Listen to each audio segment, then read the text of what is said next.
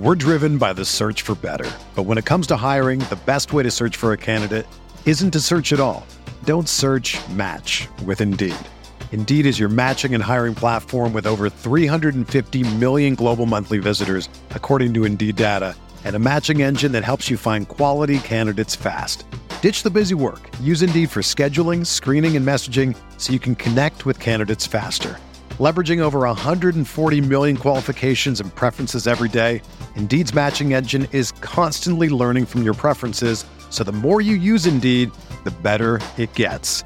Join more than 3.5 million businesses worldwide that use Indeed to hire great talent fast. And listeners of this show will get a $75 sponsored job credit to get your jobs more visibility at Indeed.com/Blue Wire. Just go to Indeed.com/Blue Wire right now and support our show by saying that you heard about Indeed on this podcast. That's Indeed.com/Blue Wire. Terms and conditions apply. Need to hire? You need Indeed. Everyone is talking about magnesium. It's all you hear about. But why? What do we know about magnesium? Well, magnesium is the number one mineral that 75% of Americans are deficient in. If you are a woman over 35, magnesium will help you rediscover balance, energy, and vitality. Magnesium supports more than 300 enzymatic reactions in your body, including those involved in hormonal balance. From functional medicine doctors to mental well-being and female hormone experts, we all know that magnesium is the one mineral to improve all aspects of well-being and health. But which one? Magnesium Breakthrough from Bioptimizers, the trusted choice recommended by leading experts with 7 best-absorbed forms of magnesium to ensure your body receives the support it needs for overall well-being. Go to bioptimizers.com/balance today and use code BALANCE10 for 10% off. Support your journey to wellness at bioptimizers.com/balance. Magnesium Breakthrough from Bioptimizers, your foundation to optimal health and vitality. Mayo Experience. Mayo Experience. Mayo Experience. Mayo Experience. Experience. Welcome to the Pat Mayo Experience Week 11 Injury Report, Rankings Adjustment, DK Ownership, and Dr. Jesse Morse will be joining me a little bit later on to discuss some of the more longer-term injuries and how that sets you up for your fantasy playoffs moving forward. If you want to jump to that right now, I always suggest the time codes that tells you where everything is in the show. People complain that they're not there, but they are there. People just don't look for them. So you can adjust using the time codes. And if you want to get into a draw for 20 DK dollars. Easy ways to do so this week. Number 1, smash the like button for the episode. Leave your DraftKings handle in the comment section. You tell me which player is going to be bad chalk on the DraftKings main slate in Week 11. I use fansharesports.com to project out the ownership. Well, they project out the ownership. I use it as a guide when making some of my picks. Just because someone is chalky doesn't mean I'm not going to play them. But some guys, if it's a coin flip and one guy is 30% owned and the other guy is 5% owned, probably going to take my chances on the 5% guy. If you use the promo code PME at fansharesports.com, you get yourself a discount too. It's a great way to find out where people are thinking during the week. What stacks are they using? Where are the popular players? Thus, where are the pivot players for the week's going to come from? So that's always a tool that I like to use. So do that, and you're in a draw for 20 DK bucks, as you are if you subscribe and download the Pat Mayo Experience audio podcast. You leave yourself a 5-star review, DraftKings handle, something you like about the show, boom, you'll be in that draw for 20 DK dollars. And if you hit the description of this podcast or video, you will find the link to the Pat Mayo Experience Week 11 DraftKings Open. 3,000 spots this week. There's no rake. $15 to play. $45,000 of guaranteed money. 1,000 spots still available. It'd be strange not to fill the best tournament on DraftKings. So I suggest you go do that now. Let's hop right into the running back injuries for the week. Likely in right now, I have Darius Geis, Chris Thompson, David Montgomery, Jay Ajayi, who just recently signed with the Philadelphia Eagles, Jordan Howard, and Ty Johnson, who returned to practice on Friday, has cleared concussion protocol, and I've bumped him into the rankings, bumped down J.D. McKissick. You probably want nothing to do with that Lions backfield. Likely out, Gio Bernard. Still haven't heard really anything from Bengals camp about what he's actually up to. That could change, so always either hit the description and find the rankings. They'll be updated on Saturday and again on Sunday morning.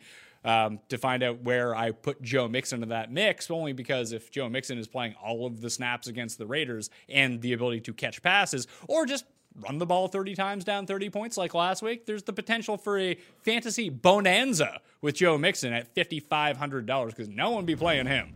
And then we also have Jordan Wilkins likely to be out, Matt Breida likely to be out, and then officially out, Darren Sproles done for the year. Mike Davis just signed with the Panthers. He's not going to play. Devonta Freeman is out, and Chase Edmonds is out. I guess the big one to really focus on here, I originally really liked Jordan Howard at $4,700. Brian Hill with Devonta Freeman out, likely to be the most popular play of the week at any position at $4,800. I'm good with fading Brian Hill. If I lose because Brian Hill ends up with a huge game, so be it. I know Carolina ranks 32nd in run DVOA. You can run on them, but although the spread is shrinking a little bit, it went from 6 to 5.5. It's now -4 for Carolina. I just see the passing game still being more prevalent for the Falcons this week, overusing Brian Hill. He does not catch a lot of passes out of the backfield. In fact, they still might use Kenyon Barner in that respect, and maybe the split is not as pronounced between the two as it was last week, with Hill working primarily as the backup since Ito Smith has gone down, and Barner just kind of being thrust onto the field. With a week full of practice, he might end up with like 35% of the snaps here. If you're only getting 65% of the snaps with Brian Hill, you better hope he scores 2 touchdowns, because he's not catching passes. It just seems like a good spot to fade. The problem with Jordan Howard is he's not cleared for contact yet. So Sproles goes on IR because of an injury sustained in practice this week. They signed Jay Ajayi off the streets. So I guess now you could almost look to Miles Sanders against the Patriots, but we've seen that he has not been a very effective runner between the tackles. And we don't know how much Ajayi is going to be used, even if he might not even be active. But let's say he is active, and Jordan Howard is also active, and he's a game-time decision. Like, what sort of trust do you have in any of these guys going into the week? It's very tough. I think that if Howard is active, he's still the guy I would want to play. Obviously, the floor is very, very low, but I still think that he handles the workload inside of the 5-yard line and the potential rushing touchdown. Sanders is going to get involved in the passing game, but how much does he do on the ground? I don't know. If this season is any indication, the answer is not much. He'll all have to come as a receiver. I probably would play him over Brian Hill because of the price discount, but you're still getting someone like Carlos Hyde, who no one is using in that same general price range on DraftKings. I don't love it, but at $4,600, I can see it. $4,100 for Sanders, especially if, well, I guess the big thing is that where this is a late game, there's only 2 late games, that the late swap onto Miles Sanders is going to be somewhat difficult because we're probably not going to know about Jordan Howard until the 1 o'clock slate has already started. So it's a really tricky situation. Just have a backup in mind if you're relying on Jordan Howard. Because if you have Howard in your DraftKings line, you can always just pivot down to Miles Sanders if you really want to, or you put him in your flex spot, obviously, because that's what you do for the late swaps, but find someone else in that general area. But it's just a really tricky situation, and the information isn't great, so we don't really know what to do with it. But if Jordan Howard plays, I'd play him as a low-end running back too. That's sort of the gist about it. Another thing here with Jordan Wilkins, as it pertains to this Colts game, Jacoby Brissett is going to play, and everyone really loved Marlon Mack last week, but they fell behind against the Dolphins, of all teams, and all of a sudden Nyheim Hines was on the field playing exactly the same amount of snaps as Marlon Mack. Now, there's still no T.Y. Hilton here, and Brissett is now back, and that's much better than having Brian Hoyer under center. But if Wilkins sits, and I know they're 3-point favorites right now against Jacksonville, it might even be 2.5 if you go check it, but if they jump out to a lead in this game, we could get a bunch of Marlon Mack. And after he scored everyone in his best matchup of the year a week ago, I feel like very few are going to use him this week. I can't put my finger on whether I really want to pull the trigger on him at his price point. There are other guys in his range that I like a little bit more, but I can definitely see it as a contrarian play. Right now, projected by fansharesports.com, he's coming in at sub 4% ownership. I mean, if they decide to run the ball, and I talked about Carolina's run defense being really porous, so is Jacksonville's. It's not good whatsoever. So Marlon Mack could be in store for a gigantic workload, and that's a piece of this game just no one is looking at. So keep that in mind moving forward. Chase Edmonds out. They've already said it's going to be a split between David Johnson and Kenyon Drake. Compared to David Johnson last week when you're watching the game, he looked huge for one thing. He looked like a big dude, much bigger than you'd picture David Johnson in your mind. But it's only because he was moving so slowly. He's $5,100. Kenyon Drake is $5,400.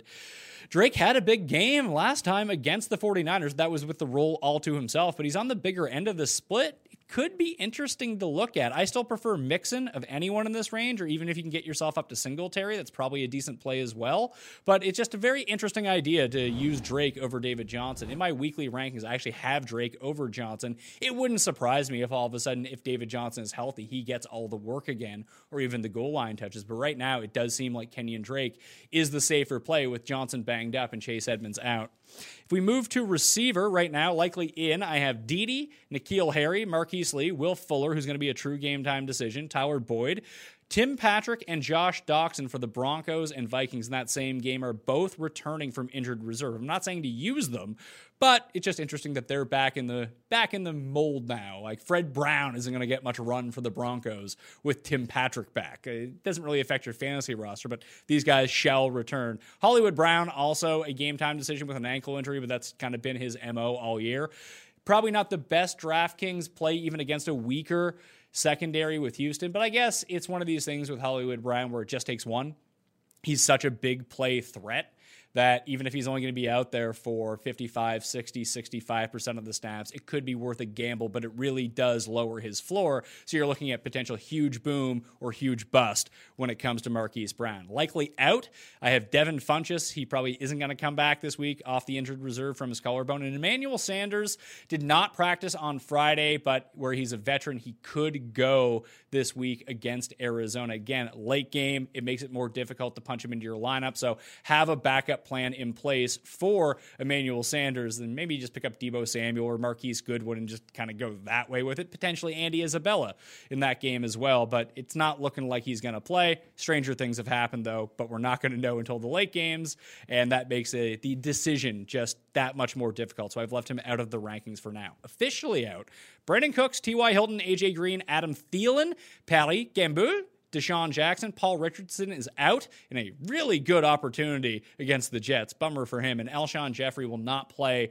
against the Patriots. That leaves Nelson Aguilar, Mac Hollins, and Jordan Matthews, along with Goddard and Ertz on the inside up the seams at tight end as the passing game. So maybe Miles Sanders does make some more sense if they actually do need to throw the ball with shorter A-dot throws. I mean, that's basically everyone on the Eagles except for Mac Hollins, who they'll take some shots with. But the joke right now is on the Patriots. You have this amazing secondary. Oh, we're going to key on Alshon. We'll take him out. We'll key on Ertz, take him out. It's basically just let's shut down Ertz and Goddard and let the rest of these jabronis beat us. That's probably not going to happen. I still pick the Eagles to cover, but that's just going to be a no bet for me. Just the public loves the Patriots so much. The line hasn't adjusted. Something seems up in that game.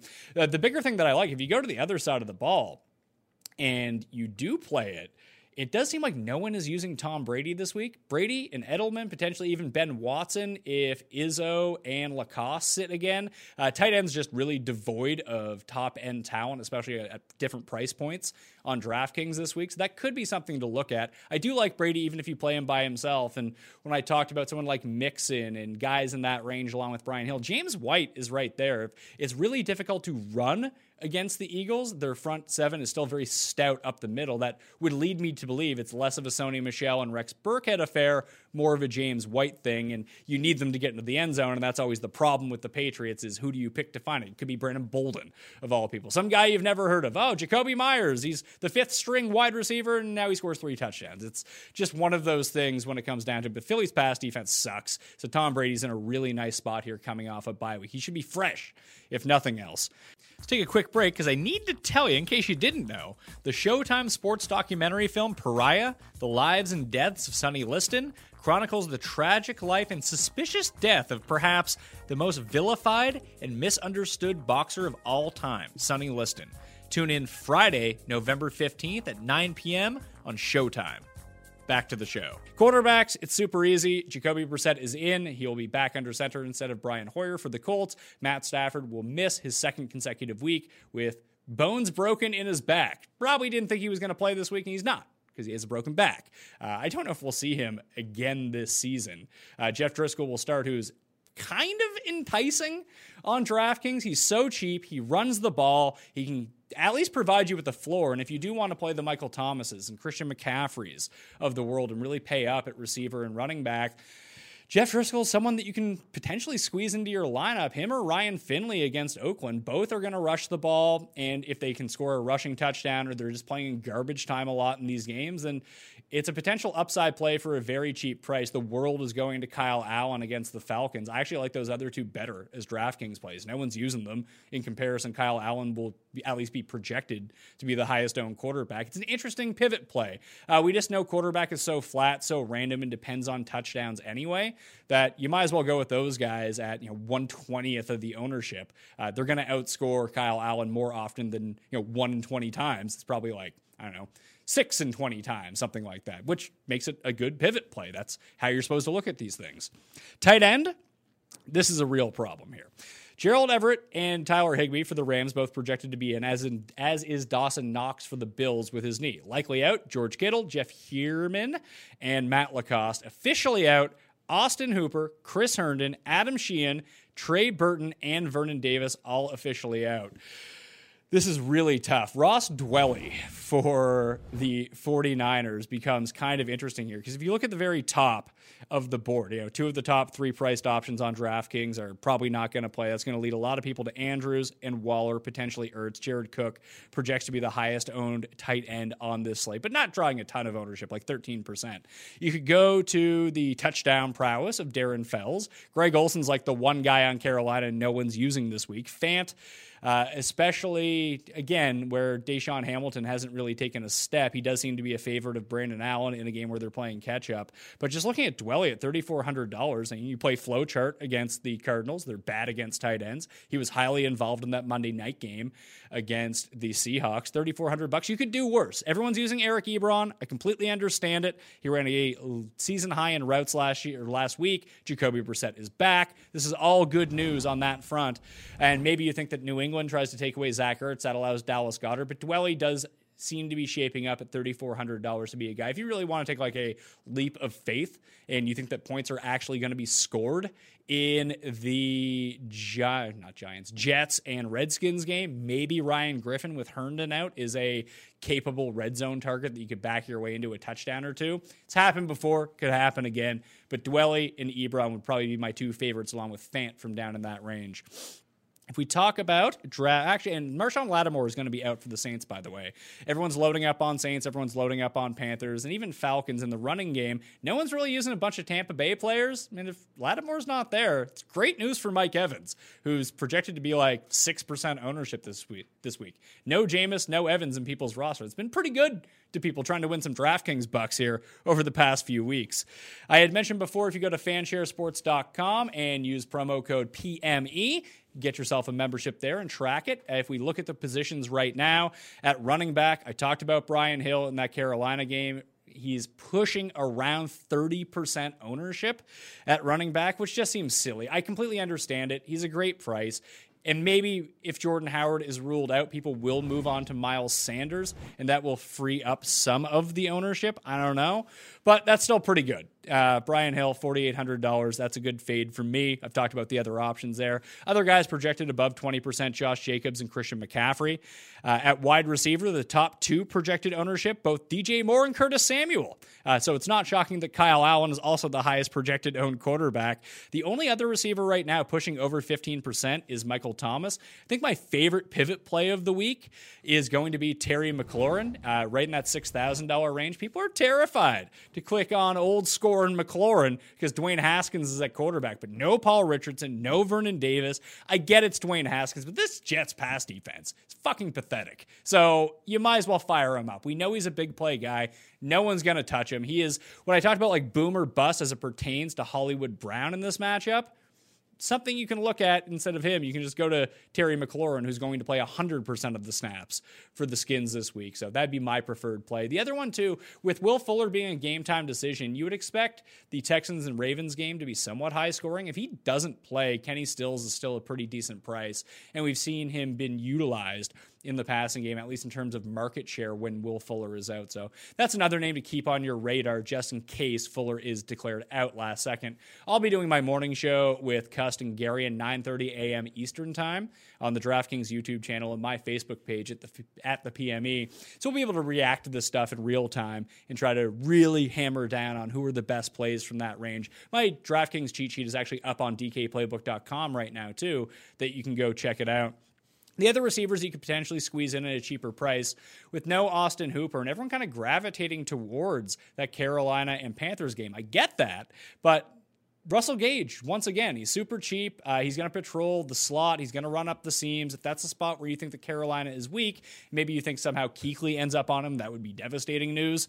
But it seems like Ridley's going under-owned, Gage is going under-owned, and Julio is not going to be as popular as I once thought. Everyone just wants the other side of that game. Sometimes it's best to look at as a pivot play instead of just who's the guy right next to the very popular guy. Just go with the opposite stack in the same game where you expect a lot of points to be scored. And frankly, that could just be the move here. Hunter Renfrow, also super cheap, and a low-owned portion of that Bengals and Raiders game that everyone seems to want a piece of as well. The other two high-projected owned quarterbacks this week, along with Kyle Allen, although it's relatively flat. Like I only have 11% for Kyle Allen right now. Drew Brees and Lamar Jackson makes a lot of sense. They're the two highest ones right now in terms of pricing, and they'll probably be super highly owned in these spots. At tight end, I mentioned Jared Cook projects to be the highest-owned tight end. Darren Waller and Eric Ebron and Mark Andrews are the other ones garnering ownership. No one is really spiking, though, so I wouldn't worry about ownership there. And at defense, Saints, Patriots, and Cardinals project to be the top three in the DraftKings Millionaire Maker in Week 11. Shifting very quickly to the betting board right now, I did my entire show with Jeff and Cust. I'm kind of spooked a little bit by the Carolina game, where it's just the line has been moving towards the Falcons. I still like the Panthers -4 here, but the majority of the money is actually coming in on, well, most people are betting the Panthers. The most money is coming in on the Falcons, and that worries me a little bit. The two big games that I see where both people are picking them publicly and betting them publicly, but the line is moving the other way. Jets, still the most publicly backside of any game this week. It opened at 1.5. It's now 2.5 for the Skins. People can't quite fathom how the Skins actually win this game and cover the 2.5 points, but Vegas is making a stand and telling you that they like the Skins here, and we did this last week with the Browns and Bears. It was a win, and it was a push. Those are the two big bets. I'm going to like the Skins, as well as the Broncos. Everyone's betting the Vikings to cover big at home, which makes complete sense. But the line is moving towards the Denver Broncos in this spot. If their defense can show up a little bit, no Adam Thielen in this game, maybe it all finally catches up to Minnesota, coming off a huge primetime win against the Cowboys. And people just want to back Kirk Cousins now. And if we know anything about Kirk Cousins, yes, the Vikings are good at home, and he does tend to beat up on bad teams, but he can lay a stinker with the best of them. I mean, we saw them not cover against the Redskins on a Thursday night 3 weeks ago. And Denver's a significantly better team with different avenues to both score on big plays with Courtland Sutton, to drain the clock with the running backs, and a defense that can just get to the quarterback. If they can just limit Dalvin Cook just a little bit, just a smidge, this could be a very close game. 10.5 is just too many points, at least for me, so I'll be taking the Broncos in that matchup. But that was your injury report. All the rankings are updated right now on DKPlaybook.com. You can check that out in the description of this video and podcast, and fire up some doctor news coming up. Long-term injuries with Dr. Jesse Morse right after this. Welcome back to the show. Now, jumping on the line to break down some of the more long-term injuries that you're going to face throughout the fantasy football playoffs. And hell, even before that, even for next week at this point. Dr. Jesse Morse, at Dr. Jesse Morse on Twitter, from thefantasydoctors.com. What is going on, my man? Ready to talk some injuries? I am. I'm trying to compile this ridiculous list. I feel like there's like 60 people on it right now. It's just insane. Have you noticed a higher degree of injuries this season versus others, or is it just sticking in our head because this week in particular is so bad?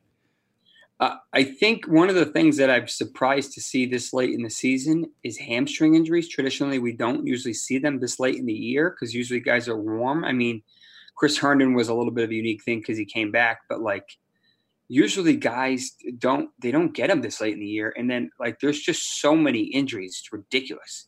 So let's talk about some guys from the Thursday night game. I don't know how like the league actually handles this, but James Conner is now in a situation where he was taken off the injury report, played on Thursday night, re-aggravated the same shoulder in the AC joint that had been the problem why he missed the previous 2 weeks, and then says after the game, oh yeah, I could barely feel my shoulder. Shouldn't they have to keep him on the injury report if the guy's actually still hurt?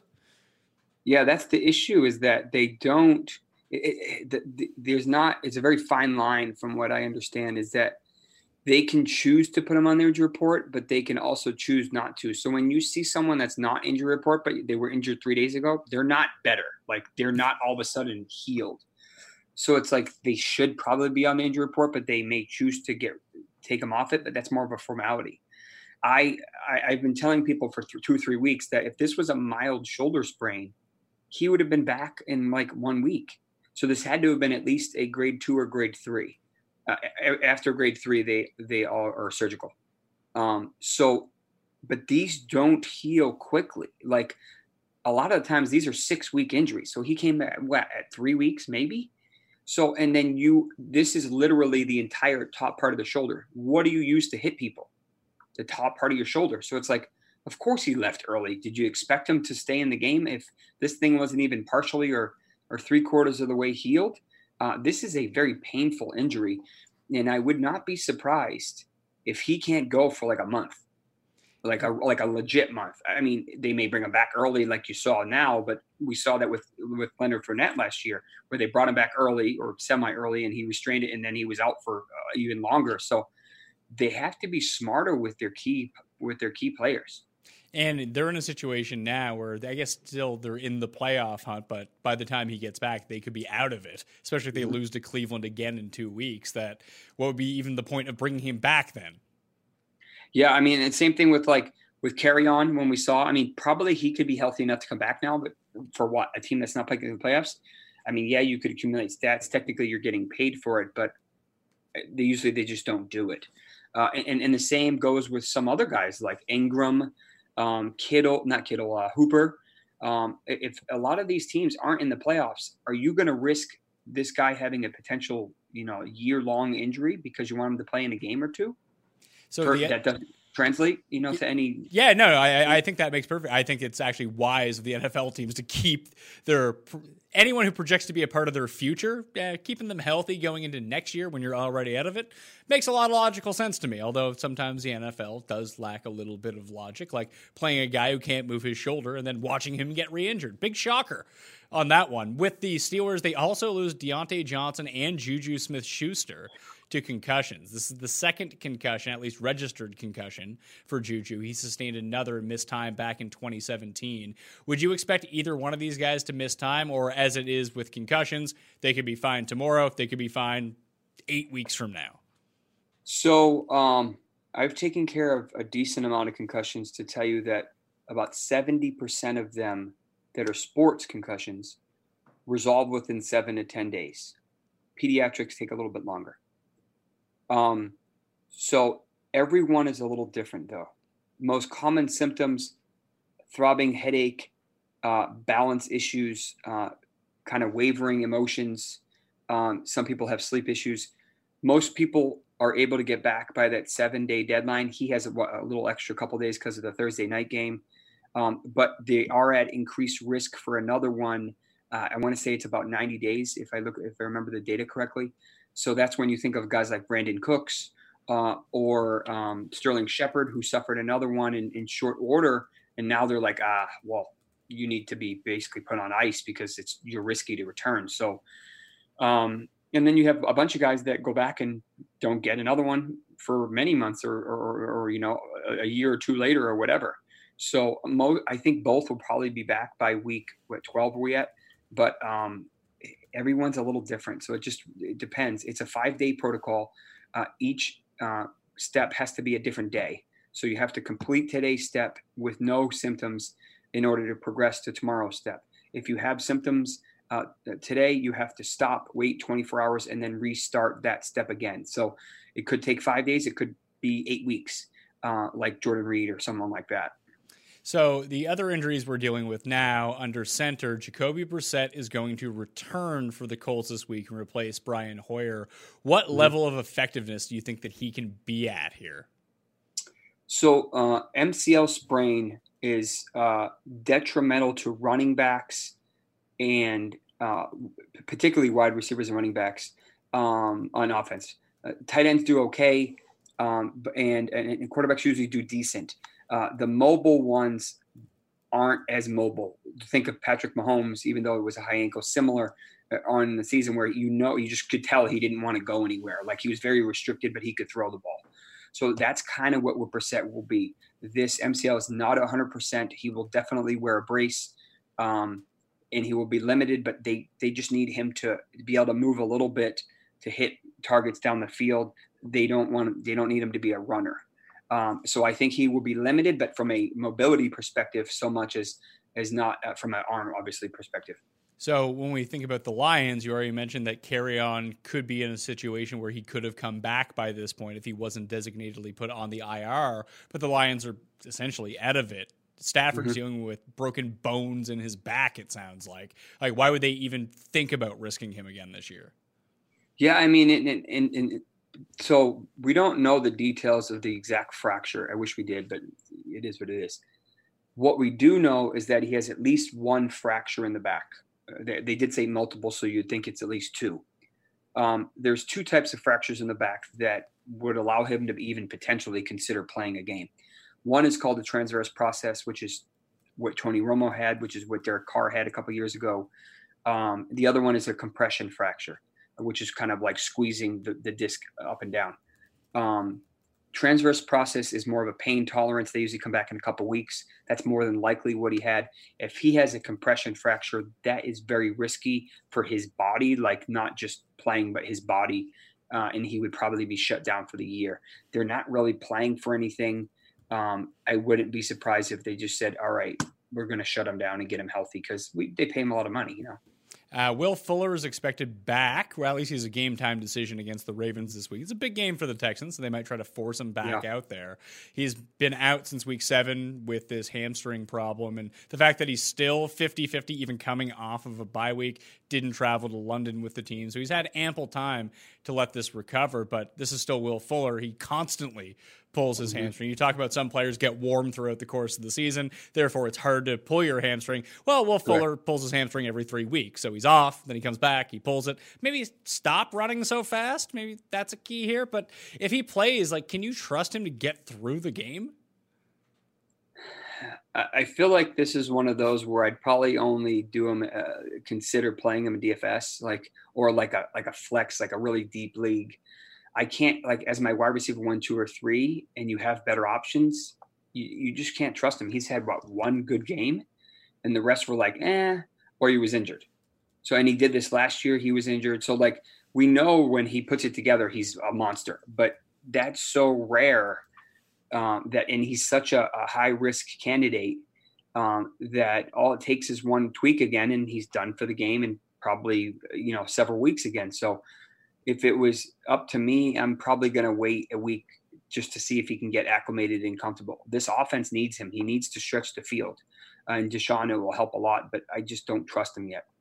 Jordan Howard's dealing with a stinger. He was not cleared for contact most of the week, returned to practice on a limited basis on Friday. So he is straight up questionable. The problem is he plays in the late game with the Patriots, and there's 9 1:00 games and 2 4:00 games. The options are not ample if you're waiting and holding your breath for Jordan Howard, and all of a sudden he's an inactive.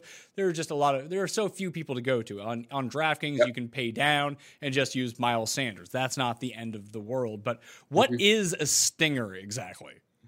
So a stinger is usually a hyperextension injury of the shoulder. So think of my shoulder getting kind of pulled down and the nerve gets stretched. So when that happens, you have immediate, complete loss and feeling usually of the entire upper extremity. It could be either. And it can be anywhere from 5 seconds to an entire day. Anything longer than a day is concerning. A stinger usually will heal on its own once the nerve kind of calms down, I guess is the easiest way to put it. A lot of the times these guys will get MRIs of their spine to make sure there is no abnormalities in there. If anyone ever has a bilateral stinger, meaning both upper extremities at once, they are automatically ruled out until further notice. Stingers aren't overly concerning, but most people would say if they have 3 in the course of a year, they have a tendency to not allow them to play again. So would you think that Howard ends up going on Sunday? No. I mean, that would make a lot of sense with the Eagles signing Jay Ajayi as well. I mean, I'm a Patriots fan, and this is a great matchup for them. The Patriots have been struggled on against the run, but I don't think he plays. All it takes is one tweak, and he can do this again. And think this. You've probably seen this live, and you just didn't realize it. When you see a guy who like his arm is like limp, like you can't even pick it up, even if you wanted to. You're like, what is this dude doing? That's what happens. You have no control over the arm at all. And he's at increased risk, especially since it's Friday and they haven't cleared him yet, which means he's still having some lingering effects. And that puts him at high risk in 2 days, basically. Emmanuel Sanders is going to be a true game time decision as well, again, in the late game, so hard to hold out hope. I've ranked him down in my rankings because we're just not going to know unless news change. And they're like, yeah, he's very promising. Emmanuel Sanders, he's going to play. I'll move him up in the rankings. But right now I have him out of them just because I'm not waiting around to find out if old man Emmanuel Sanders is going to play or not. I get the upside is there, but is this a pain tolerance thing with his ribs? So, first of all, they really need him. Unfortunately, I don't think they're going to have him. So this sounds like he did not suffer a rib fracture, which inherently is ridiculously painful. But instead, in between each rib is cartilage. That's where the nerve runs. So it sounds like he strained or damaged some of that cartilage. So that in itself is painful. But the problem is the ribs are there to protect the lung. So if you expand your lung, meaning you take a deep breath, you're stretching that cartilage, and that is very, very painful, almost like sharp stabbing in your lung. So that's very painful. A flak jacket just doesn't seem to. It doesn't do anything for the pain. It just prevents a further injury or a new hit. So you can lidocaine block these, but you got to be careful here. I wouldn't be surprised if he's definitely out this week, as much as they need him. Yeah, so Breda's going to be out. George Kittle is going to be out as well. We know it's the ankle with Breda. He's got something new every single week, so I wouldn't even worry about him. 1 to 2 weeks, and he'll probably come back a week early. No one will play him. He'll go off because that's what he always does when it looks like he's not going to play. And then people get really jazzed about him when he's healthy, and he'll do nothing because that is the Matt Breda MO. But with Kittle, like, do we know how long he's going to be out for? Like, are they now thinking, hey, if we're going to make a serious Super Bowl run here, we want to have George Kittle as healthy as possible, so they might even keep him out longer than they need just to make sure that he's 100%? Yeah, so when they reported this today, it was yesterday today, they said it was also his ankle. So it's the first time I've heard ankle. But he took a shot directly to right below the knee, so proximal tibia. And he must have a ginormous bone bruise in there. And these are really painful. There's really not much you can do for them. This is just strictly a pain tolerance thing. And he's miserable right now. They're trying everything they can do to calm down that inflammation, calm down that swelling. But he's probably so miserable with a combination of a knee sprain and this significant bone bruise that he can't even fathom running routes right now. So with each week it will get better, and he'll get to a point where he'll be like, yeah, I think I can go. But he's probably going to have to practice like at least 2 days that week to you feel comfortable. Yeah, he's probably going to play. Unfortunately, and I think it's smart of them, since they're playing so well, to be smart with him, because if not, you may lose him for even longer or for the rest of the year, and that would be silly because he would be a big detriment to your team if you lose him. Final stuff, just because I'm seeing updates come across my screen right now. Dante Pettis for the 49ers has a back problem. He's now questionable. Raheem Mostert, who was going to take Matt Breda's place behind Tevin Coleman, is now dealing with a knee injury. He is questionable as well. At this point, the 49ers just might throw in the towel here for week 11 and move on to week 12. Yeah, I mean, I knew that Mostert had been dealing with, I think it was a quad. Haven't seen the knee thing yet. This may be a Jeff Wilson game. Oh, fun! And if you look at the data, I mean, like the guy is like a red zone monster. I like Mostert. You saw him; he was in there in overtime. Like he was in the game when Breida should have been in there. It's obvious they don't want to give full time share to Tevin Coleman. He's not a workload back, so somebody else is going to get the touches. If Mostert plays, I like him. I don't mind him, but I would not be surprised if Wilson got at least a bunch of touches and maybe a touchdown. Yeah, so this will be the fun part. It will be like 60% Coleman, 38% Breida. Jeff Wilson will touch the ball twice for 2 touchdowns, rendering them all useless and screwing all of your lineups up. It's like Aaron Jones scoring 3 touchdowns on 13 carries. You're like, come on, man. Like, that's not sustainable, but he keeps doing it. Yeah, every single time. And in the passing game, like obviously Deebo Samuel is the one you should probably be targeting, but Kendrick Bourne is a legitimate option here. If Samuel's on the outside, they sacrifice him to Patrick Peterson. Bourne was a red zone option, almost in the vein of, Ross Dwelley as well, taking over for Kittle. But even running those red zone routes, it does seem like Kendrick Bourne is at least a big body they can use in the red zone. Yeah, I watched the game the other day. I'm like, if Sanders was winning, it was in this game, I think they would have won because there were some stone hands out there. Like Jimmy G was hitting them in the hands and it was like boom and just falling. I'm like, you got to catch that. Come on. So it's like, as much as we've seen Bourne get touchdowns and get looks, I mean, how much confidence do you really have in him? I don't know. I mean, it all depends on price point and who I want to jam into my lineups, I guess. But it wasn't just the Niners offensive players who had stone hands. Jimmy G was actually throwing it to the other team, too, and they couldn't. Yeah, that's true. That's very true. I think it had something to do with the comment he made the previous week to a reporter. So it works both ways when it comes to the old stone hands for the Niners and the Seahawks. Dr. Jesse Morris, where can everyone catch you? You talked about Sunday morning, and obviously these injury updates are so imperative. Where can they find everything in your live stream? Yeah, so you can find it if you're on Twitter at Dr. Jesse Morse. On the Instagram, we are at the Fantasy Doctors.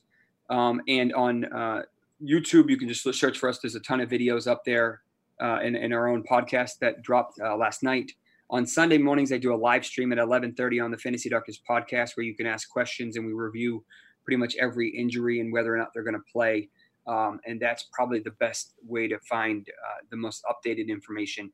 And I'll interact with you at the same time if you have any questions. Well, that sounds like a good compliment. The Pat Mayo Experience is live at 9:30 a.m. Eastern Time on the DraftKings YouTube channel. Also available on demand after the fact on iTunes, Apple, Stitcher, wherever you download your podcast. You can find it up there on demand, free of charge. As always, go download that as soon as it's up, just like you do with this show. But maybe you want to sneak over and check out the Fantasy Doctors afterwards, after the actives and inactives come out, because we'll be off the air by then. We can get the clicks around for everyone. So thank you for being on the line. Follow Jesse on Twitter at Dr. Jesse Morse. Like you mentioned, you can follow me at the PME, Twitter, Instagram, Facebook. And if you want to get into a draw for $20 DK, smash the like button for the episode. Leave your DraftKings handle in the comment section. You tell me which player in the Millionaire Maker this week for week 11 on DraftKings is bad chalk that you're going to full out fade. Also, subscribe to the Pat Mayo Experience audio podcast. Leave a 5-star review, DraftKings handle, something nice about the show, and you too will be in that draw for $20 DK. Don't be afraid to play in the Pat Mayo Experience DraftKings Open. $15 to play, no rake, 3 max entry, $45,000 of guaranteed money in the prize pool. You can find the link in the description of this video or podcast. I'm Pat Mayo. Check out my updated rankings on DKPlaybook.com over the weekend. And until Sunday morning when I'm here with Gary and Cust, I'll see you next time. Pat Mayo Experience! Experience!